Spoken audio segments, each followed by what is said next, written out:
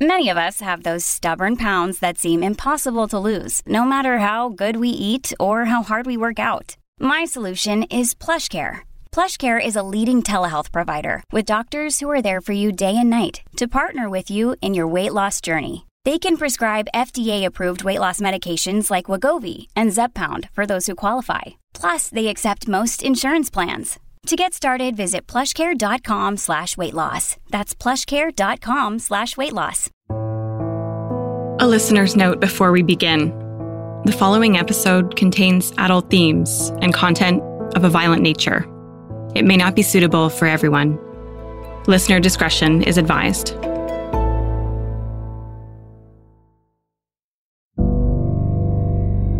Just after 11:20 a.m. on April 19, 2020, Nova Scotia RCMP Constable Craig Hubley stopped for gas.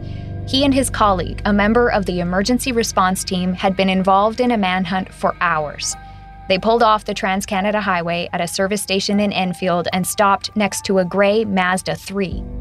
It had been more than 13 hours since the first 911 call. 22 people were dead, and no one knew where the gunman was.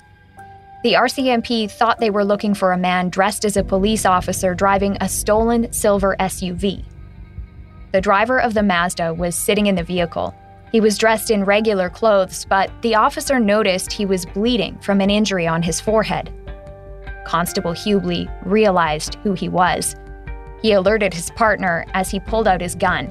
The other officer raced around the front of their vehicle, weapon drawn, in time to see a silver handgun in the driver's hands.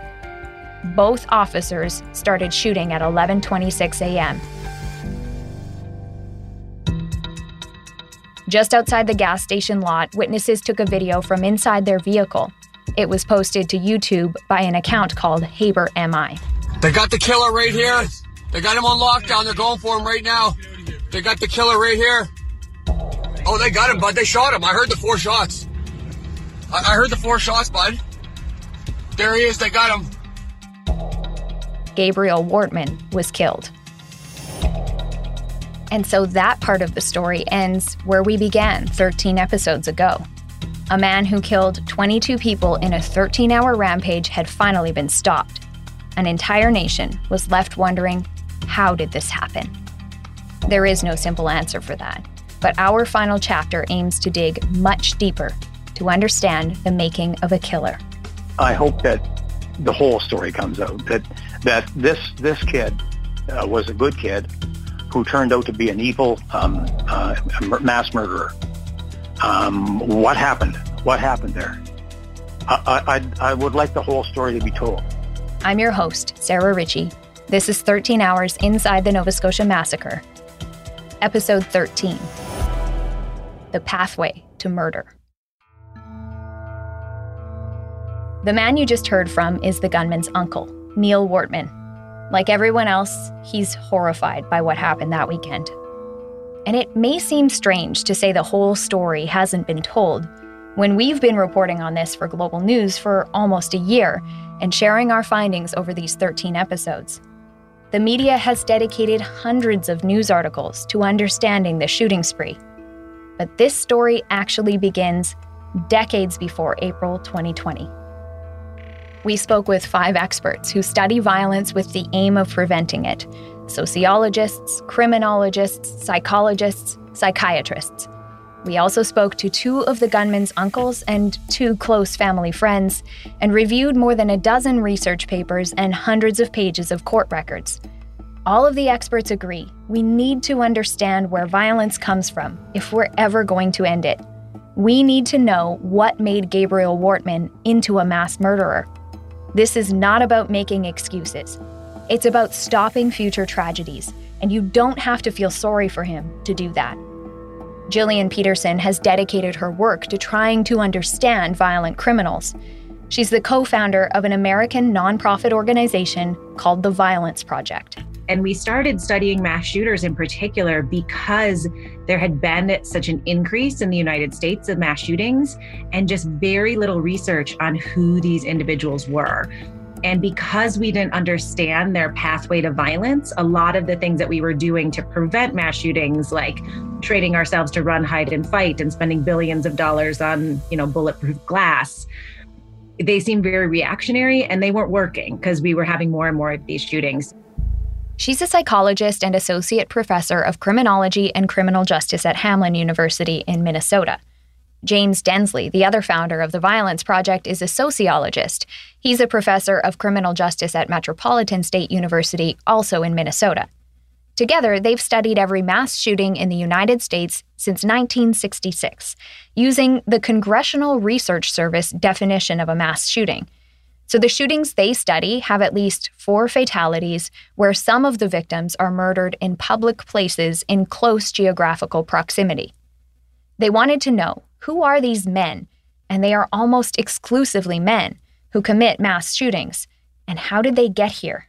There has been a tendency to put labels on these individuals as monsters, as terrorists, as evil, as a way of kind of explaining away the behavior. It doesn't actually explain the behavior, it explains it away.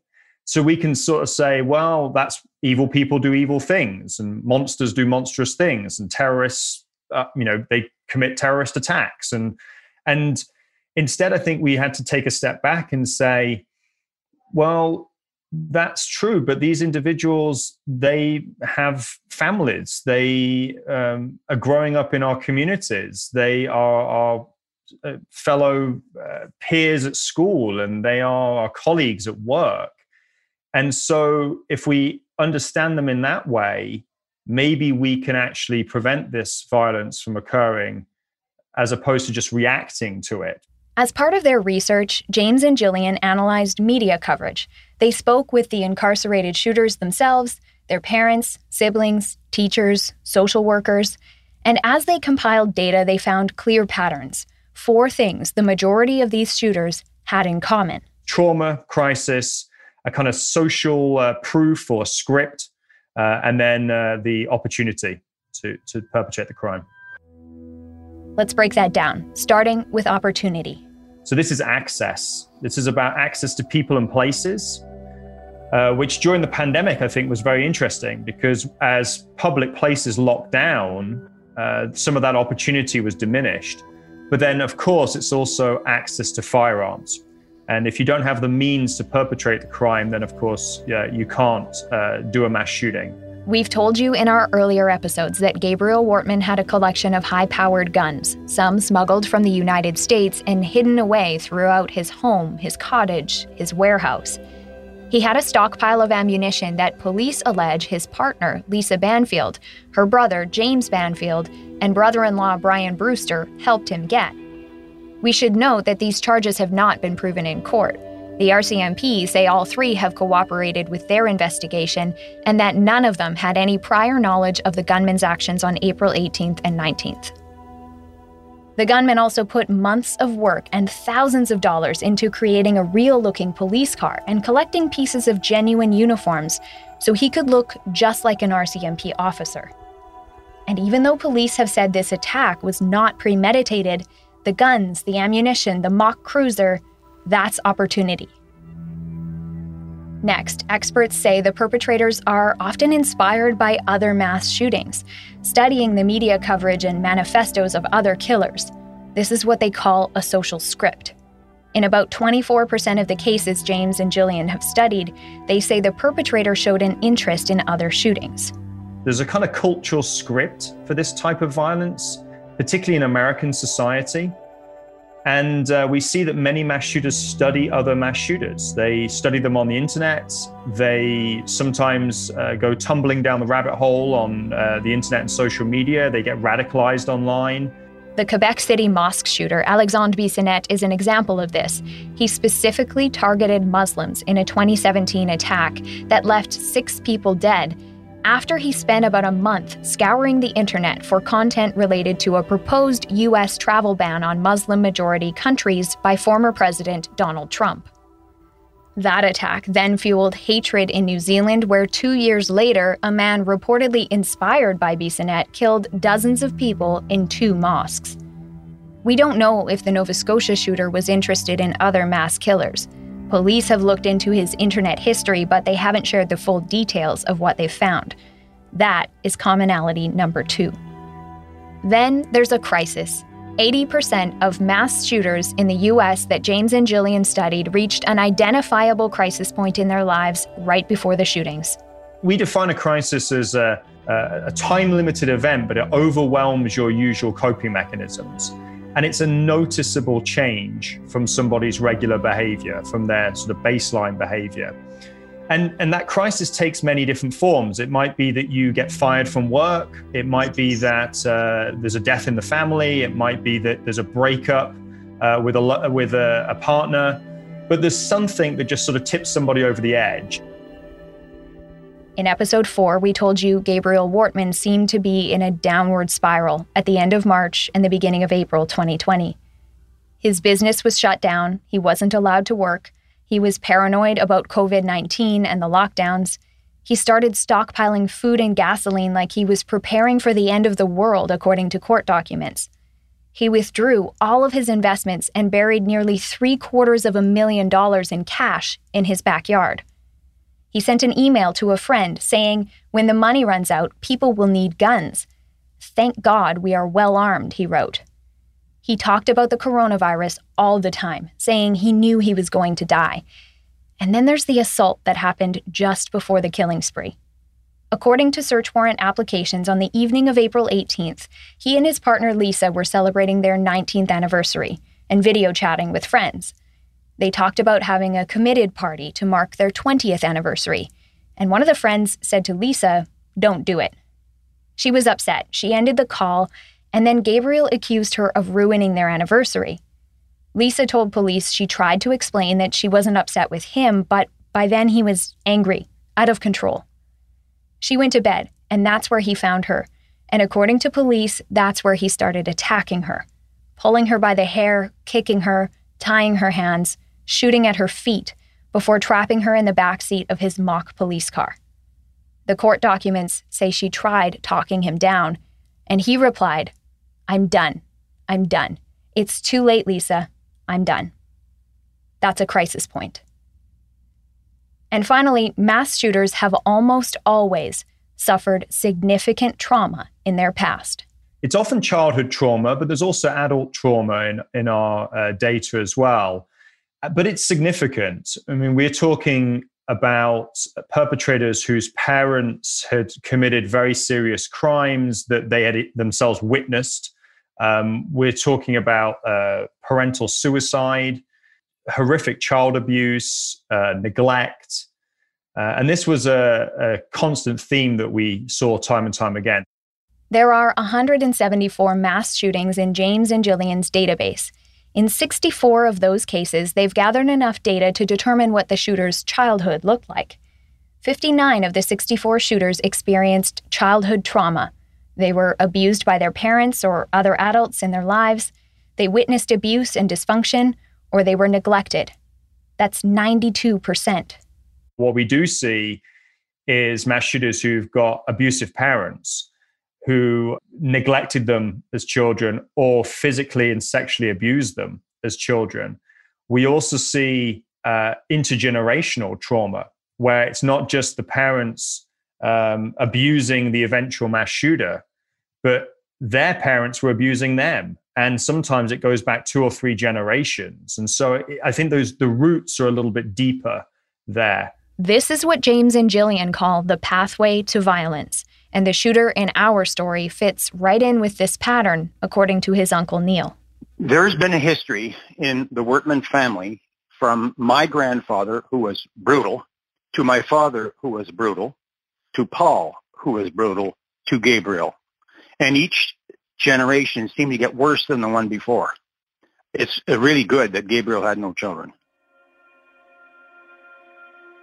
We're going to go back and trace that intergenerational violence in the Wortman family. But first, I want to say this. Gabriel Wortman made terrible choices to hurt people throughout his life. He alone is responsible for this killing spree.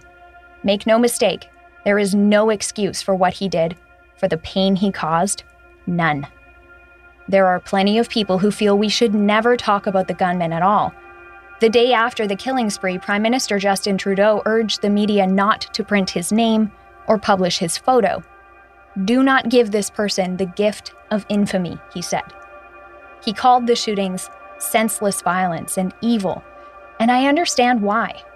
But experts say when we don't talk about these things, we're missing an opportunity to create meaningful change. Explanations are not excuses. Here's Jillian again.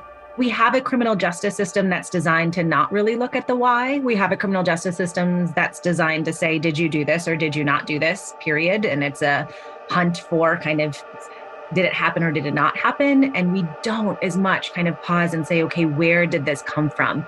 I think in some ways, it really humanizes the perpetrator, which is hard. And I think in trying to explain where this behavior came from and what this pathway looks like, we're in no way trying to kind of excuse the crime or explain away the crime or say this person is not responsible for the crime. It's just about we have to deeply understand this. Tracy Vaillancourt is a child psychologist and the Canada Research Chair in Children's Mental Health and Violence Prevention. You've heard from her in previous episodes, and she agrees. These individuals don't just emerge organically one day as being sinister and evil and engaging in these horrific acts, right? Like there usually is a context to their behavior, and the context tends to be a pretty sad story. And even saying that, people will take offense because they don't want to see these people as individuals after they've committed the crimes that they did. And I understand that. I absolutely understand it. But I really value prevention over intervention. We'll get to prevention. But first, some context. I'm going to share with you what life was like in the Wortman family. And you might find some of this disturbing. Gabriel's uncles, Glenn and Neil, talked to us about growing up in their home in the 1950s and 60s. They're two of 5 children born to Doris and Stanley Wortman. Neil is the oldest, and then there's Paul, Gabriel's father. Glenn, who you've heard from in previous episodes, is in the middle. He's a year and a half younger than Paul. Then the youngest are Alan, who's 4 years younger than Glenn, and Chris, who's 8 years younger than Alan. As adults, Chris and Alan both became RCMP officers. We tried calling a number we had for Chris when we started this investigation, but it was disconnected. Neil and Glenn say they don't have a new number for him. And Neil said Alan does not want to be contacted about this story. As we've mentioned to you before, Glenn told us he's living with dementia. He lives in a care home in Moncton now. Neil is his power of attorney and said his condition doesn't affect his ability to function and that his long-term memory is excellent. We've spoken with Glenn several times, and his stories and memories are consistent from one interview to the next. We've also sought to verify everything he told us for this episode through other sources. Both Neil and Glenn say that their father Stanley was outwardly successful. At home, he was emotionally and physically abusive to his wife and his 5 sons. So Glenn was born when I was 10 years old. So my father was babysitting because my mother was in the hospital, and I soiled my shorts. He made me put the soiled shorts on my head, inside out, and told me to start knocking on the doors of neighbors to show them what I had done. And because I refused to go, he beat me instead. But that's just, I could tell you a dozen stories like that. Their mother, Doris, tried to intervene when she could, and if Stanley was hurting the kids, Glenn said she would take the brunt of it. I used to see my mother being knocked down. I remember in the kitchen. He knocked her down in front of Paul and I. Neil said Glenn got the worst of their father's abuse, and Glenn could never understand why. He remembers feeling affection for his father as a little boy, and he said that was never returned. And he hated me. He hated Neil, and he hated me. He favored Paul as much as possible for him. He was afraid of Paul. Paul didn't take any crap from him. Glenn said Paul was tough on him and would also go after the kids who bullied Glenn at school. Paul was athletic, and Stanley coached his sports teams. The youngest boys played football, too. Neil thinks he and Glenn were targeted because they were bookish, quiet, not so much into sports, and he felt they didn't live up to their father's idea of what boys should be. I was the second most tortured in that family. One night, I was about 12, and he had me pinned to the floor. He was beating me with his fists. My mother went running across the street. She couldn't stop him, to Fred Forbes, who was a lawyer. He called the police. My father was taken to court. The judge said to him, if you ever come back in front of me again, bring a suitcase. And my father never hit me again. But he turned to, at that point, from physical torture to mental torture. The judge also ordered Stanley to see a psychiatrist. A clerk we spoke with at the Moncton Provincial Court said they destroy records older than 1980, so we don't have court records. But Glenn and Neil told us what they remember from that time.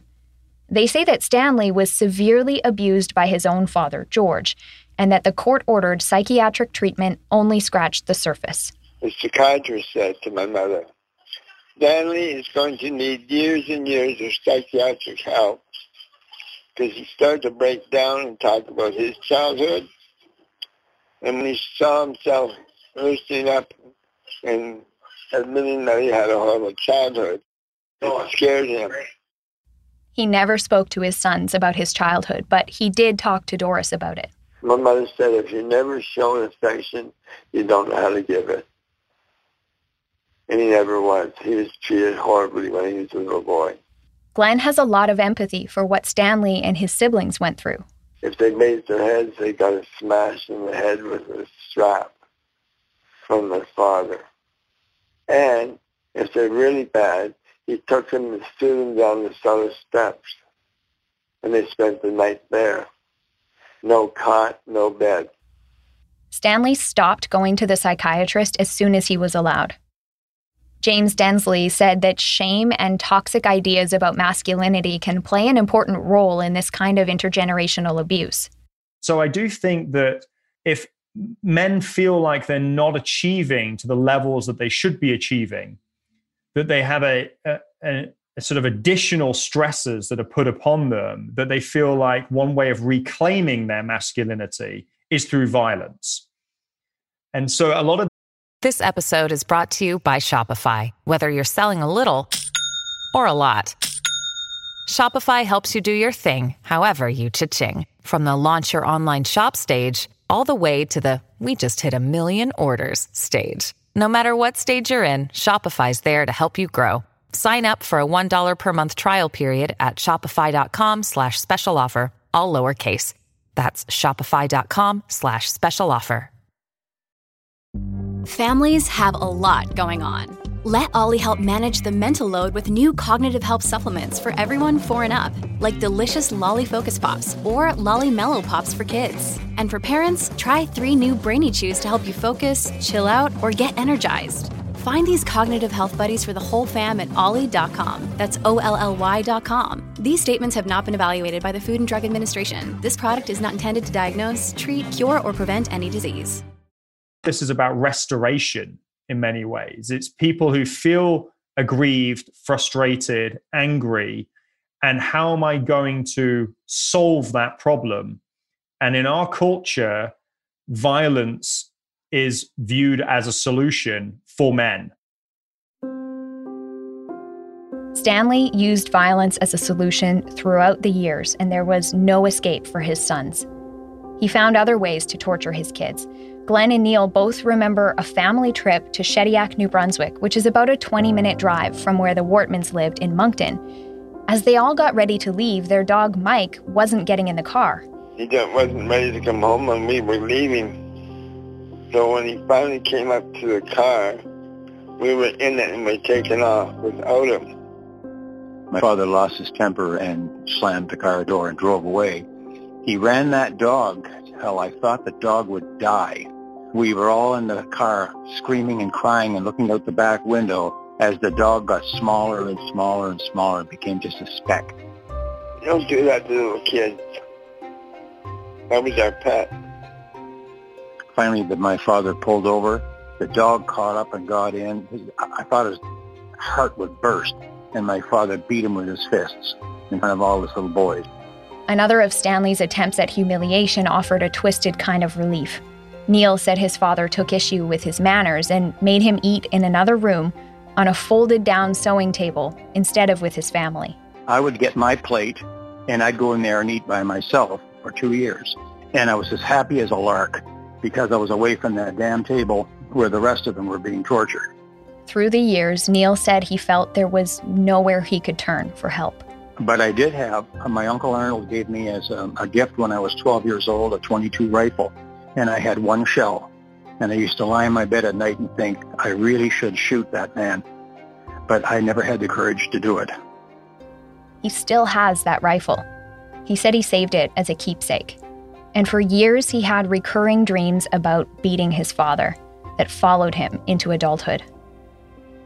Neil moved out of his parents' house as soon as he could. In 1961, when he was 18, he got an apartment with a friend, and then 2 years later, he moved even further away to London, Ontario to go to Western University.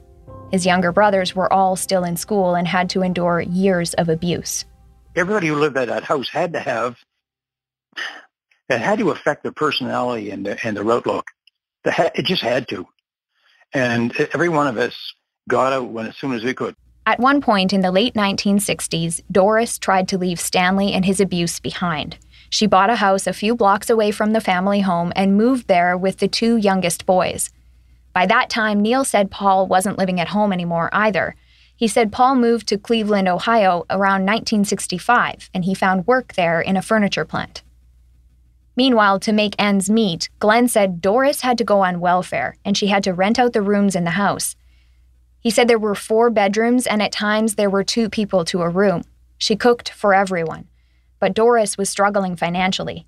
Research shows that leaving an abusive relationship is very difficult, particularly for women, and that was especially true back in the 1960s. It's still true today. After a couple of years, Doris moved back to the family home. She made an arrangement with Stanley that they would live under the same roof again, but in separate bedrooms. But I used to say to my mother, they'd always fight. I'd say to her, do you love him? She would never answer. She'd just give me a funny look. One day I said, you still love him? And she said, I hate his goddamn guts. Doris tried to get help for at least one of her sons. Around 1969, Neil said his mom told him his younger brother Alan's grades were failing and asked if he could finish his last 2 years of high school in Ontario with him. And I accepted that excuse and I took him. It was years later. He said, that wasn't why I was living with you. It was to get me out of the house where I could have a normal home. In the meantime, things in the Wortman house continued to be horrible. One night, when he was about 22 years old, so 1971 or 72, Glenn said he and his mother spent an evening drinking at a friend's house. They were very close at that time, and both of them drank a lot. Went home, the old man was flipping out. He started screaming at my mother. Glenn said she screamed right back. He was scared his father was going to hit her, a script he had seen play out time and time again since he was little. He thought about all the times he saw Stanley knock Doris to the floor and tower over her. So I had enough. I said, you old bastard. I got a knife. I went upstairs and they were screaming at each other in his bedroom. He had his own bedroom. She wouldn't sleep with him. He's a pig. So he got up, he started screaming, get out of my room. And so I ran over to him and stuck the knife in his chest. Glenn was arrested at work the next day. And he was charged with attempted murder. That was subsequently reduced to wounding with intent. He was tried, found guilty, and sentenced to 2 years in Spring Hill Prison in Nova Scotia. He served 9 months and was released. Stanley spent some time in the hospital with a punctured lung, but he survived the stabbing. In later years, he suffered from a heart condition. Stanley was found dead in his bed at home in the summer of 1977. Gabriel and one of his cousins were downstairs playing Monopoly at the time. Glenn said his brother Chris, Gabriel's uncle, was looking after his nephews, while Doris, Paul, and Evelyn were at work. Glenn and Neil stopped by the house on their way to the beach when the kids told them Stanley hadn't gotten out of bed that day. I went up and looked at his body and thought, thank God, he's finally gone. And it took a long, long time for the feeling that he left in that house to dissipate. It was there for years. You'd go in there and you'd get a chill. His presence was still there. As the years went by, Glenn and Neil said the cycle of violence in the Wortman family continued with their brother Paul in the way he treated his family. Unfortunately, this is a story that likely feels familiar to a lot of people because it happened in their homes too. What's unusual about this case is the way the cycle of private family violence exploded into the public. Why did that happen? And why does this cycle of violence exist? I want to take some time to talk about how and why some people who are victims of abuse become victimizers and others don't. Researchers have described this question as dauntingly complex. It presents scientists with a paradox. The vast majority of children who experience trauma and abuse do not go on to hurt others. But if you look backward, the vast majority of mass shooters that Jillian and James have studied for the Violence Project experienced trauma and abuse as children. And before she studied mass shooters, Jillian's work involved tracing the life histories of death row inmates in the United States, and they too, almost always, suffered significant abuse. I kind of developed a saying in that office, which was the worse the crime, the worse the story. And it was always true, right? Like if the more horrific the crime, you will always find the more horrific the story. And this is shown to be true time and time again. A separate 2007 study by researchers at the University of Massachusetts, Boston, reviewed the histories of 37 death row inmates. All of them were neglected as children. All but 2 were physically abused. More than half were sexually abused. And more than 80% witnessed violence in their homes as kids. The researchers concluded that childhood abuse is arguably the most crucial risk factor for future violence. Despite this evidence, Tracy Vaillancourt said that as a society, we're hesitant to talk about this link. Maybe we're worried about creating compassion for them. And I can appreciate the challenge in that, right? It's hard to be compassionate and show compassion towards somebody who has been so awful to so many people. I mean, he has destroyed the lives of hundreds, if not thousands of individuals. The individuals who died are attached to families who love them, to communities who love them. So I can appreciate why we don't like that. I also think is that we're worried about the stigma that's attached to it. I mean, it's hard to control your environment, right? And especially if you're a child, how do you control the abuse that somebody's enacting on you? And we don't want to set up kids for failure or for them to think that this is an entity that because they were abused that it's going to lead them down a pathway of abuse continuity. But undeniably, some people do continue the abuse. There are different theories about why this happens, and it comes down to a very old scientific debate: nature versus nurture. We do know that there is a clustering of violence within families, that aggression begets aggression across generations. And there's 2 main theories that link this together. So there's social learning theory, which postulates that children learn by observing, by modeling, by imitating the behavior, the attitudes, and even the emotional reactions of others, and in particular, caregivers. The theory here is that the child sees their parents' violent and aggressive behavior being reinforced. No one steps in to stop it. The violence happens with impunity. So the child learns to mimic these same strategies, just like other things we learn from our parents. It's not quite that simple, though. Experts believe there may be a genetic component to aggression, too. That doesn't necessarily mean that your genes determine if you're going to be aggressive or a pacifist. Researchers say there's an interplay between genetics and environment that increases the probability of aggression. So think of it this way. You could be genetically predisposed to diabetes because it's in your DNA. Well, that doesn't mean you're guaranteed to get it. Environmental factors like smoking, obesity, or stress make it more likely that you will, and they can all add up. And there is a critical point, what is the threshold in genetics, right? In which once you cross that line, the disease becomes clinically identifiable. That's Dr. Jose Mejia. He's a child and adolescent forensic psychiatrist with a PhD in human genetics who works at Dalhousie University in Halifax. He said environmental factors, together with genetics, can create conditions for the disease. Once you're diagnosed with diabetes, you can adjust your environment to regulate your condition.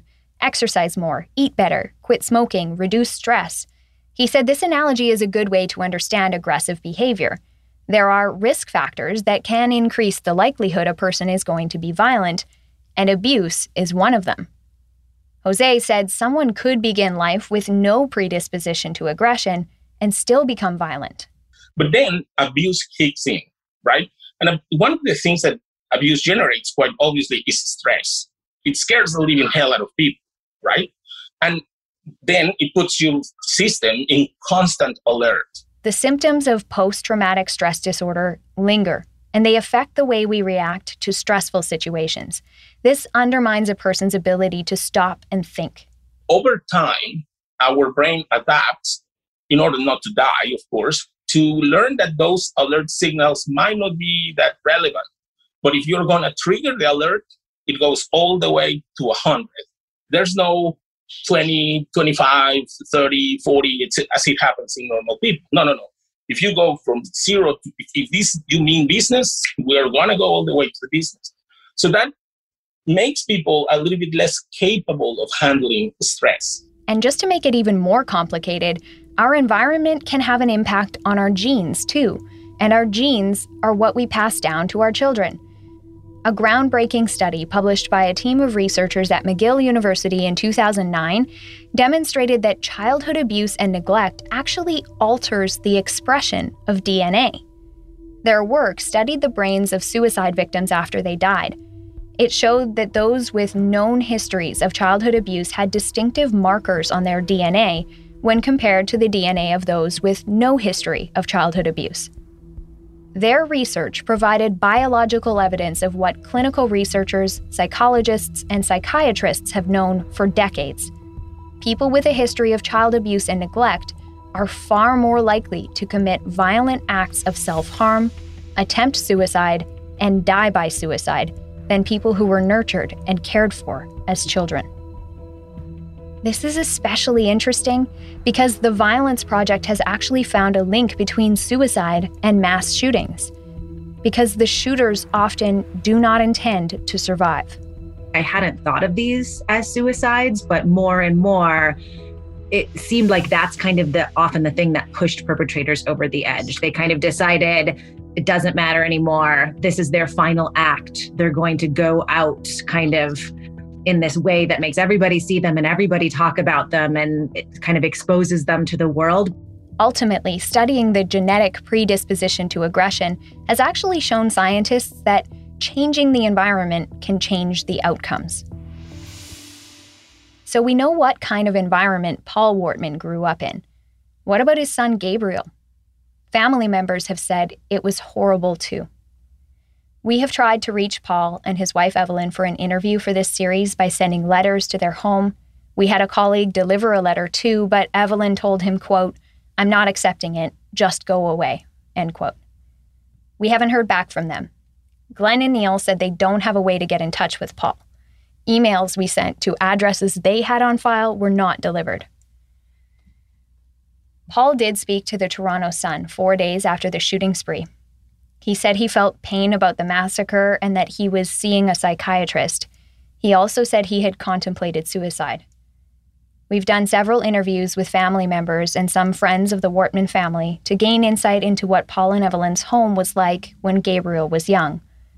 We can tell you what they say about Gabriel's upbringing, but Paul and Evelyn have not responded to the allegations, and there's no way of verifying what we've been told.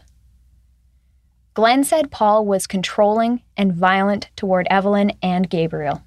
His name is Paul Stanley Wortman. He was named right. Glenn told us he saw his brother abusing Evelyn at home one night when Gabriel was just a baby. It felt way too familiar. One night I heard her screaming and crying. I ran down the hallway. I busted into the bedroom. He was sitting on top of her, straddling her and choking her. He was immediately concerned about his nephew.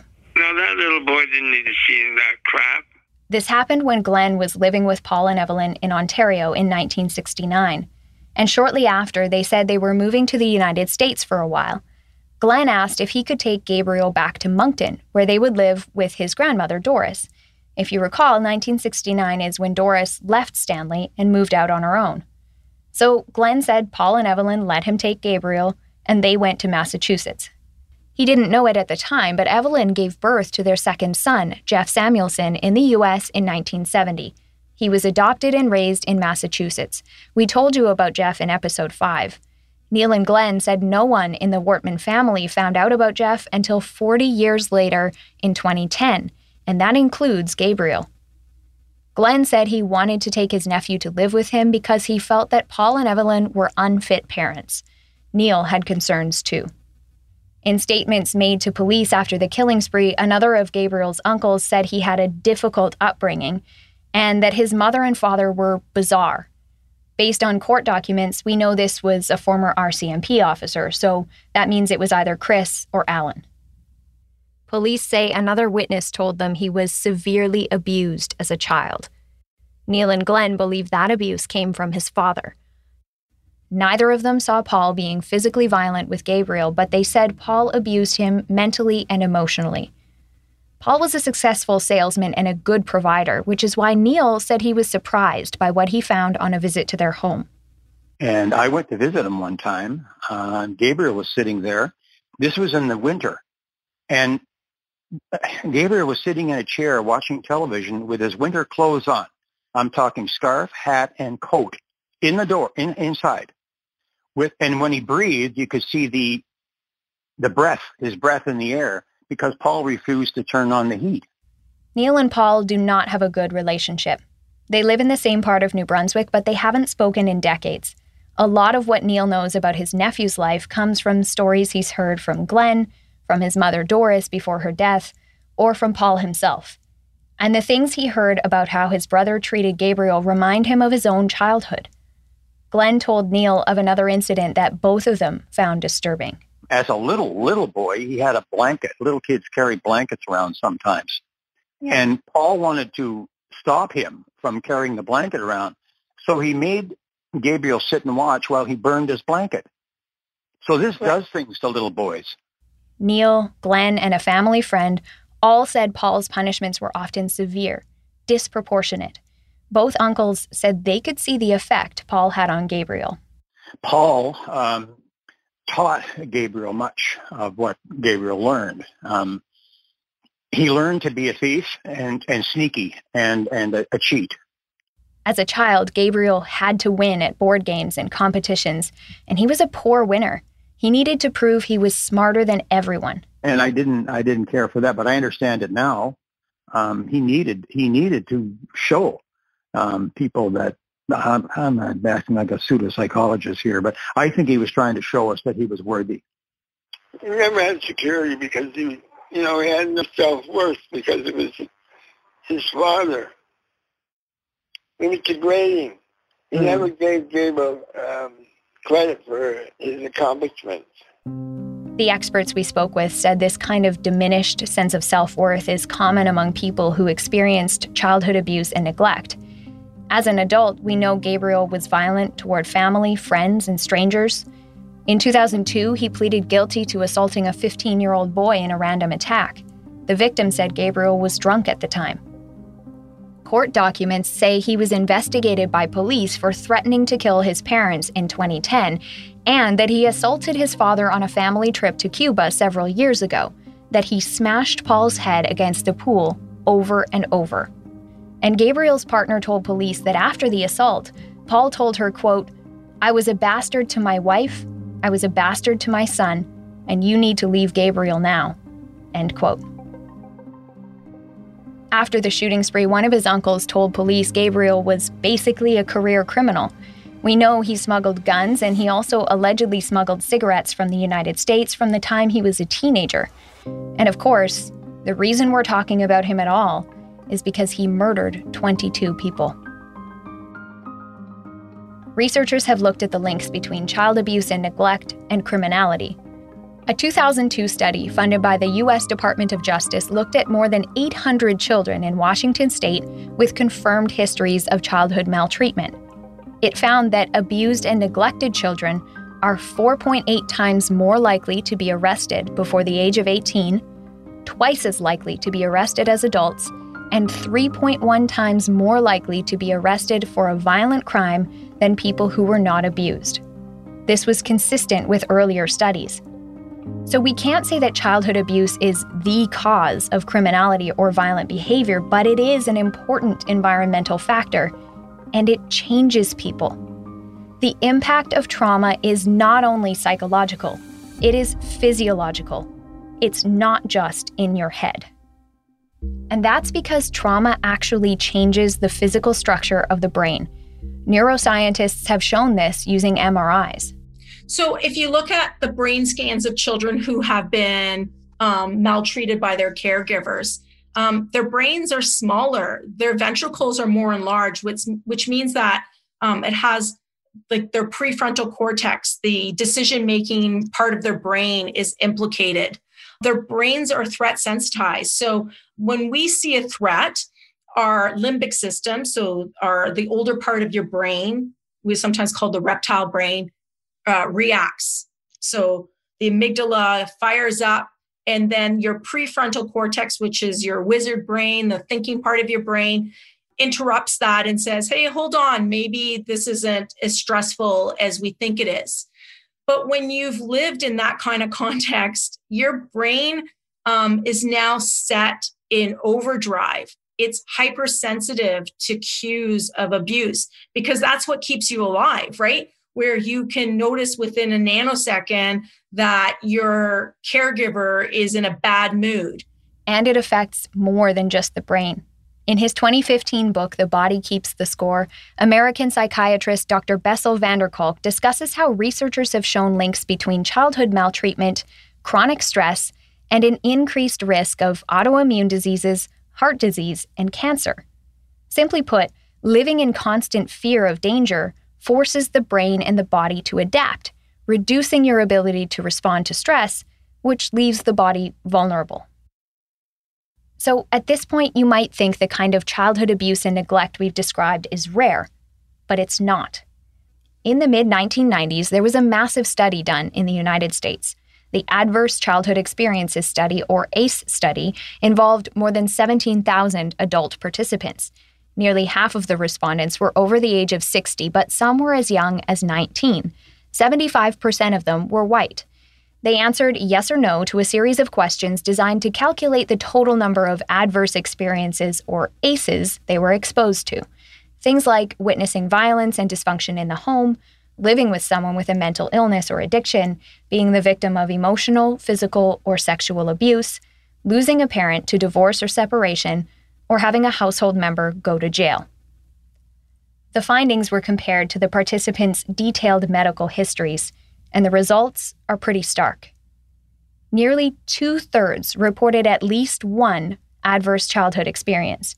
1 in 10 reported 3, and 12% reported 4 or more ACEs. If you think of this in terms of the entire U.S. population, that is 39 million people. Because there's a lot of children who overcome this. There's a lot of children who don't overcome it either, though.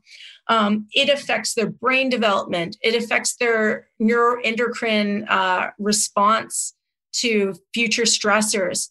It affects their ability to learn. It affects their memory. It affects their physical and mental health.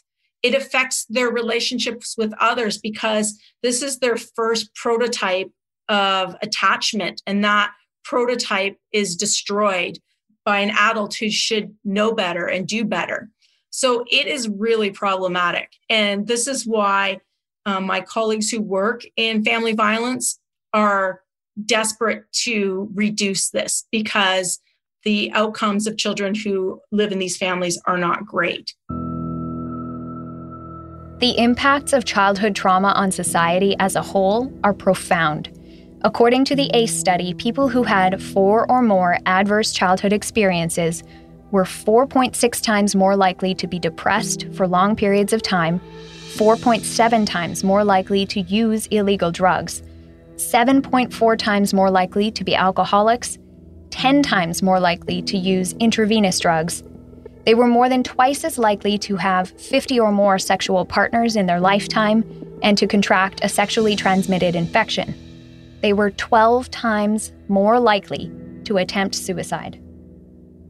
Another paper published by British researchers in 2017 analyzed ACE studies from around the globe, including one in Canada, and their results are consistent with the original study in the US. They also found that people with 4 or more ACEs are 7.5 times more likely to be victims of violence as adults and 8 times more likely to perpetrate violence. We see these effects in the Wortman family. Glenn said his mother drank and that he was an alcoholic for much of his life. He started sneaking drinks when he was 10, wanting to do what adults were doing at first. But in his teenage years, he said he drank because of his unhappy childhood. He also said Gabriel was an alcoholic and that others in the family have struggled with alcohol dependency too. And Glenn has struggled with depression. He attempted suicide more than once. I ended up in the psychiatric ward at Munson Hospital. I was so depressed. I talked to the doctor there about my childhood and how I was treated by my father. He didn't do anything. What if we could stop childhood maltreatment altogether? A 2019 study published by the U.S. Center for Disease Control and Prevention estimated that would prevent 1.9 million cases of coronary heart disease every year, 2.5 million cases of overweight or obesity, 21 million cases of depression, and it would keep 1.5 million kids in high school. There's a massive economic burden to all of this, to the child welfare system, the justice system, healthcare, lost income, etc. The CDC did a study in 2018 that found that the costs associated with just 1 year of confirmed cases of childhood maltreatment in the U.S. amounts to roughly $428 billion. It's not the only cause of these things, but the science is telling us that ending childhood abuse and maltreatment could prevent millions of cases of heart disease, cancer, alcoholism, IV drug use, autoimmune disease, depression, suicide, violent crime, and mass shootings. So what are we doing to end this? For generations, this kind of violence has been viewed as private, none of our business. One of Glenn Wortman's earliest memories is a trip that he and his brother Paul took with their father when they were little boys. They were on a ferry that used to run between New Brunswick and Prince Edward Island called the Abbeywaite. Glenn was about 3.5. Paul was around 5. Glenn said Stanley picked the boys up by their ankles and dangled them over the railing. He said his father had a sick sense of humor and thought this was funny.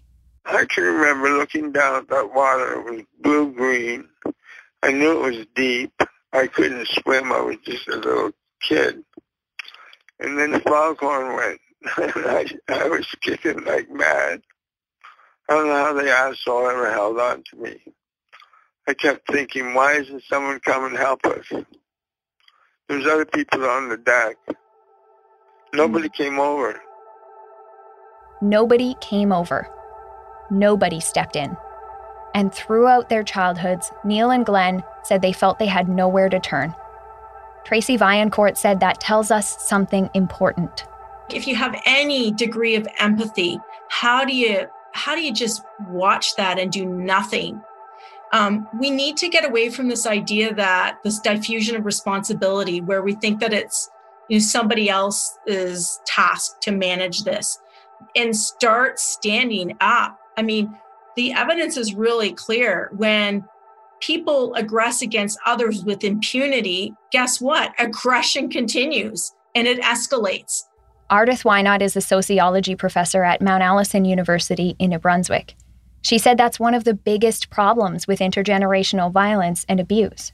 What I see when I look as a sociologist at the community around these different generations of abuse, I see children being raised in homes where not only are the people who love them harming them violently, humiliating them, but we see entire communities of people who don't care enough to intervene.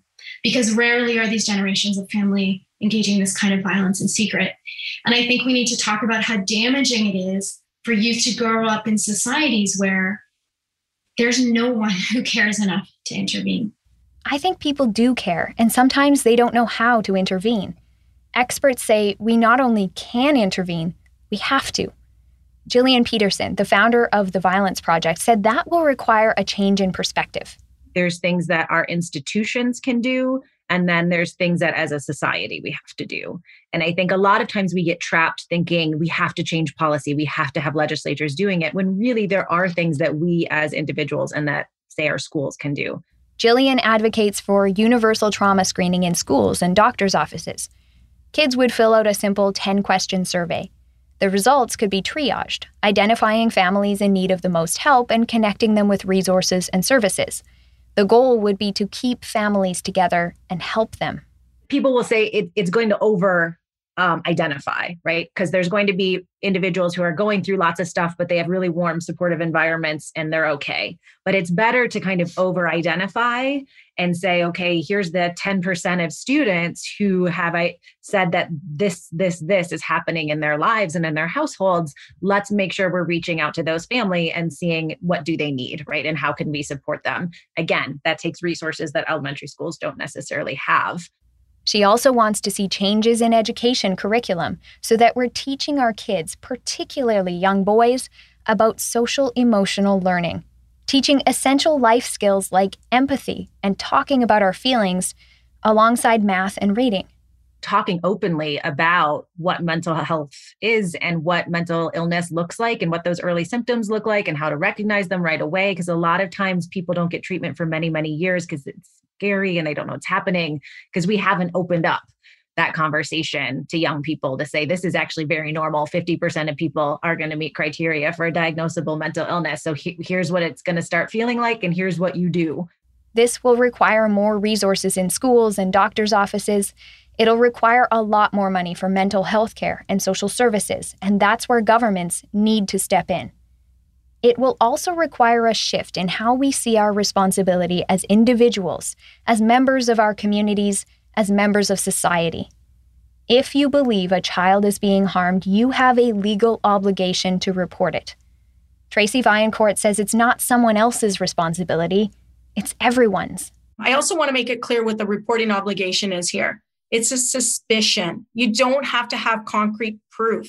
If you suspect that somebody is causing harm to a child, or a child is exposed to intimate partner violence, or your neighbor's wife is being beaten, you call that in, you make a report, and then allow the authorities to make the appropriate call. We know the authorities were called when Stanley Wortman was beating Neil, and his arrest didn't end the abuse. Things have changed in the decades since. For example, in Nova Scotia, there is a specialized domestic violence court that takes a trauma-informed approach to working with abusers and their families. The court's website says that's because evidence shows many people who come into contact with the law have suffered a trauma that continues to affect them. It recognizes the unique circumstances of domestic violence. You need to take responsibility before you're referred to this court, usually by pleading guilty. Then a rehabilitation plan is created, and the judge will factor your participation in that program into your sentence. The point is, you'll get help, but domestic violence is still a crime. Ardith thinks there may be another way. She said we need to look beyond police, prosecution, and prison to help abusers address the problems in their lives, heal their own wounds, end violence, and stay with their families. For example, we have residential treatment programs for those suffering from addiction. I think we should be considering how residential or secure treatment programs for those who are violent to children and partners in the home might allow victims of family violence to stay in their home, and a residential treatment program can provide the sort of wraparound services that are needed for those who are being violent. She said there are almost no mental health programs designed specifically to help men who are violent toward people in their own homes. One such program in Nova Scotia is called New Start. It was founded by people who worked in women's shelters because as they struggled to help women escape violent situations, they could see no one was helping the men. And that might be difficult to accept. Why should we dedicate any resources to helping abusers when the women's shelter system is overcrowded and lacks funding and victims are struggling to get help? Ardith said she understands that question too. Removing the stigmas around masculinity and men's mental health issues which are more likely than women to include anger, rage, aggression, and violence, is crucial to ending the cycle of violence. When Ardith has advocated for these resources in the past, there's been severe backlash, death threats in the comment sections of news articles. And I think there's a collective cultural reflex of saying, well, how dare you? How dare you justify their behavior? How dare you do anything other than depict this person as a monster? And I think we have to get over that. No one wants to justify that behavior. It's about ending it for good. There's also more we can do as individuals to look out for one another when someone's in a crisis. And that can help prevent violence like the kind we're talking about in this series. In the first couple of days after the killing spree, we heard a lot from people who knew the gunman who were shocked. How could the Gabriel Wortman they knew do something like this? Even his Uncle Neil said he didn't see it coming. I couldn't believe it. Like, I knew he was violent. I knew about his fistfights. I knew about him strangling his girlfriend, Lisa. I knew about him traveling to Moncton with a loaded gun, but I never thought he would murder. I think that disbelief is natural. No one wants to believe that someone they know or love is capable of such horror. But in hindsight, there were warning signs that Gabriel Wortman was in crisis in the days and weeks and years leading up to the shooting. James Densley and Gillian Peterson said the mass shooters they studied often talked about their plans before the killings. They displayed noticeable signs of stress, agitation, and crisis. Yeah, there's the classic line of, if you see something, say something. But often what we've seen in our research is that it wasn't just one person that saw something. It was 5 people, 10 people, in some cases up to 30 people knew that something wasn't right about this individual, that they were posting things on social media where they were threatening violence, where their behavior had dramatically changed. It was a noticeable change. You know, the type of person that shows up for work on time every day and then all of a sudden doesn't show up to work, or they start showing up late. That might not necessarily be a warning sign that a mass shooting is about to occur, but it's certainly a warning sign that something has changed and something's off. We need to be much better at noticing when people are struggling, much better at asking people how they feel and caring about the answer. And then we need to know what to do. Crisis intervention and suicide prevention are skills we can all learn, like CPR, Gillian said. So when I teach crisis intervention, I teach about someone in a crisis sort of being a balloon full of air ready to pop. It's too much. And crisis intervention is the art of just letting a little bit of air out, right? Like, let a little bit of air out, get the person through that moment. You're not trying to completely deflate the balloon. You're not trying to figure out how it got so big. You are just trying to let a little bit of air out. And here's the really important thing about taking a more proactive approach to crisis intervention. You never know what you might be preventing. You might be saving someone from a bad day. You might be helping them leave an abusive relationship or stopping them from harming themselves. You could stop a murder. There are situations, of course, where intervening personally might not be possible or could put you at risk. There have been cases where people who tried to help have been hurt or even killed. If there's a reason to believe someone might be dangerous, the only option may be to call the police. But calling the police to respond to a mental health crisis can also end in tragedy. Advocates have been saying for years that mental health care in Canada is underfunded, and there aren't enough resources for people in crisis. Police themselves have said they're not equipped to handle mental health crises. I think of Chantel Moore of the Clayoquot First Nation. Police were called to do a wellness check at her Edmundston, New Brunswick home in the summer of 2020. And the officer who responded shot and killed her. We're still waiting to hear from prosecutors if this incident will result in any charges against the officer. This might make it seem like there are few options. When you're too afraid to intervene yourself, but you're scared that if you call the police, they may kill your sibling or parent or friend instead of helping, James Densley says that's a huge problem. So if your only option is, if you're worried about somebody, I'm going to call the police and file a report, and then the police are going to respond with a punitive action. They're going to kick in the person's door. They're going to search their property. and then they're going to arrest them. Well, that may have prevented a crime. So that's a good thing. But the bad thing is that all you're doing is exacerbating the grievance that person has. That's not going to get them the connection and services and help that they need. So we do need other outlets in addition to the police that we feel comfortable reporting to, who are then going to provide less punitive response to somebody who's struggling. Gabriel Wortman's actions destroyed countless lives. What he did was atrocious. Trying to understand who he was is part of trying to understand the bigger picture of what happened that horrible weekend and why it happened. And telling this part of the story is not an attempt to earn sympathy for him. It's about asking, how do we make sure this never happens again?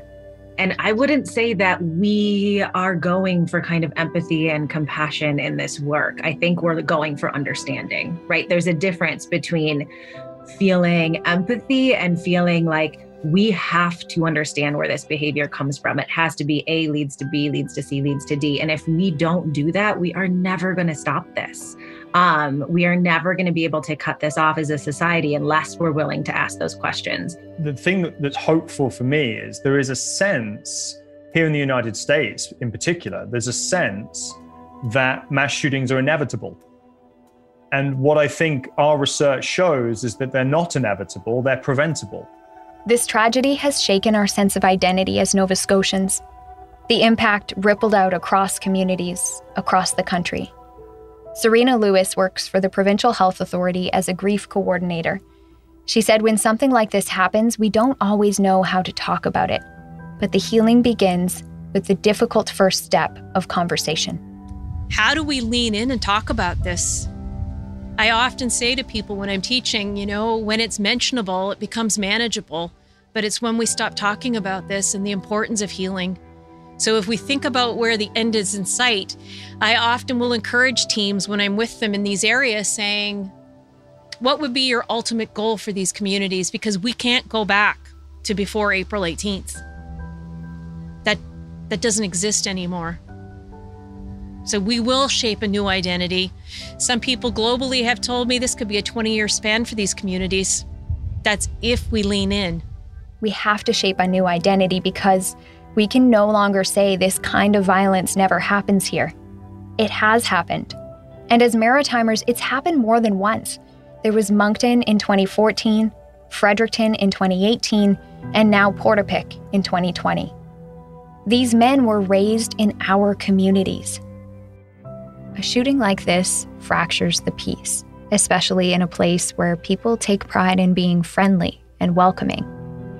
Maybe this is one of the takeaways for us all in the aftermath when so many of us are hurting. We can do better. We can all take the time to look out for one another, ask each other how we're feeling. We can be better at recognizing when our loved ones need help or when we need help ourselves. We can be better at asking for help. The system isn't perfect. There are resources available. If you're in a crisis, there are crisis lines you can call, people you can speak with, people who want to help. The first step is seeing the problem and facing it. And you don't have to do it alone.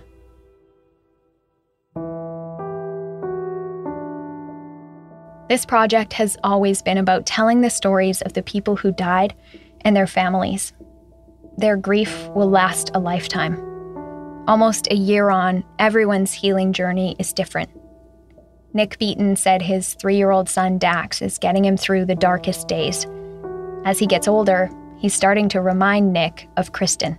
Every time I was in the shower, she could be at work and I get in the shower, she would happen to stop in and open the door to talk to me and let the cold air in and stand there talking, shut the door. And Dax does that to me, not even knowing. It was just those things that as a couple drove you nuts, the little stuff, but you miss so much. And I just kind of laugh and start crying when it happens now because there's no way for him to know that, and he does it. Back in the summer, Harry and Corey Bond organized a truck rally at Peggy's Cove as a tribute to Joy and Peter and all of the victims. Harry said he's going to hold on to the memories of how happy his parents were together. Oh, yeah, go in my head right now, and I can hear Mom's laugh. That'll never be forgotten. And when they were both together, in each other's arms, a smile on both their faces, it's things like that. He told me about how much time and energy he'd poured into organizing that event. And when the rally ended, he said he needed to turn his attention to taking care of himself, talking to someone, to start the healing process. John Farrington has a little wooden shelf in his home devoted to his parents, Don and Frank Galenchen.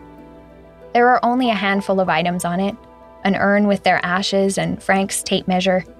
Everything else, the family photos, the keepsakes, it was all destroyed when the house burned to the ground in Portapique. His parents' unconditional love got him through the hardest moments of his life. I've been through a lot, I've lost a child, and my parents were there, through it all. And it was times where I didn't think I could pull through, where they pulled me through. So I guess if they just knew how proud of them that I am, and how honored that they were my parents, is what I would want them to carry with them, and know how much I love them. Lisa McCauley's sister, Jenny Kierstead, is part of the Nova Scotia Remembers Legacy Society, which aims to create a permanent memorial to all victims of the shootings. She said she's centering compassion as she works toward healing. And I think that if moving forward, if I were to request a change from humanity, it would be to start a daily practice of remembering that light, remembering the goodness within ourselves, and tuning in.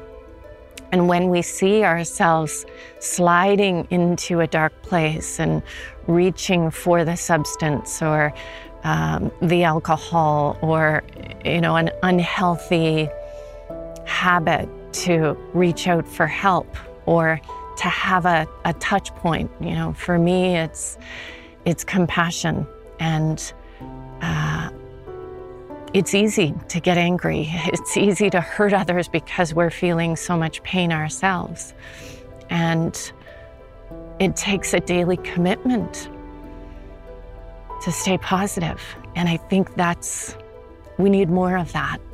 We need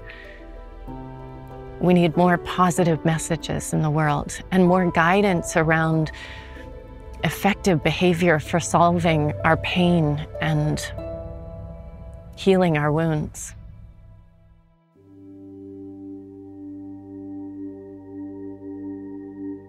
I want to express our deep gratitude to the families of the victims for speaking with us, to everyone who shared memories of their loved ones, who trusted us with those precious details and explored their grief for the sake of understanding. Thank you. I wish you all the very best.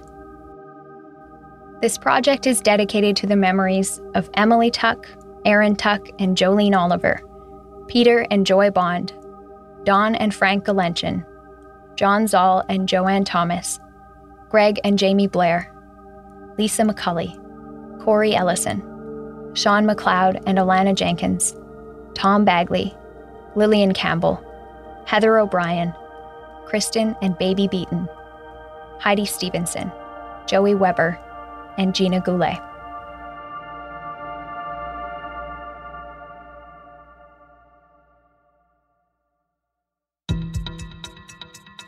Thank you so much for joining us.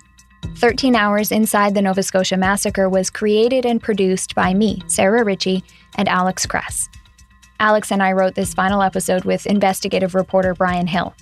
Our story producer is Dila Velasquez. Sound design and audio production by Rob Johnston. Editing assistance from Neil Benedict.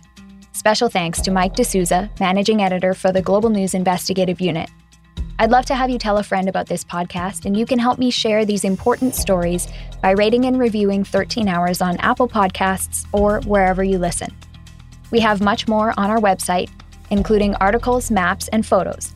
All of that written and curated by Brian Hill, Alex Kress, and me. Just head to globalnews.ca/13 hours. You can also find us on Instagram at 13 Hours Podcast. If you have a question about this episode or series, please get in touch on social media or by email at 13hours@curiouscast.ca. I'd love to hear from you. Our contact information is in the show notes too. We are still investigating this story, and we'll bring you any updates as they become available. Watch for future episodes when the public inquiry begins, likely in the summer of 2021. Thanks again for listening.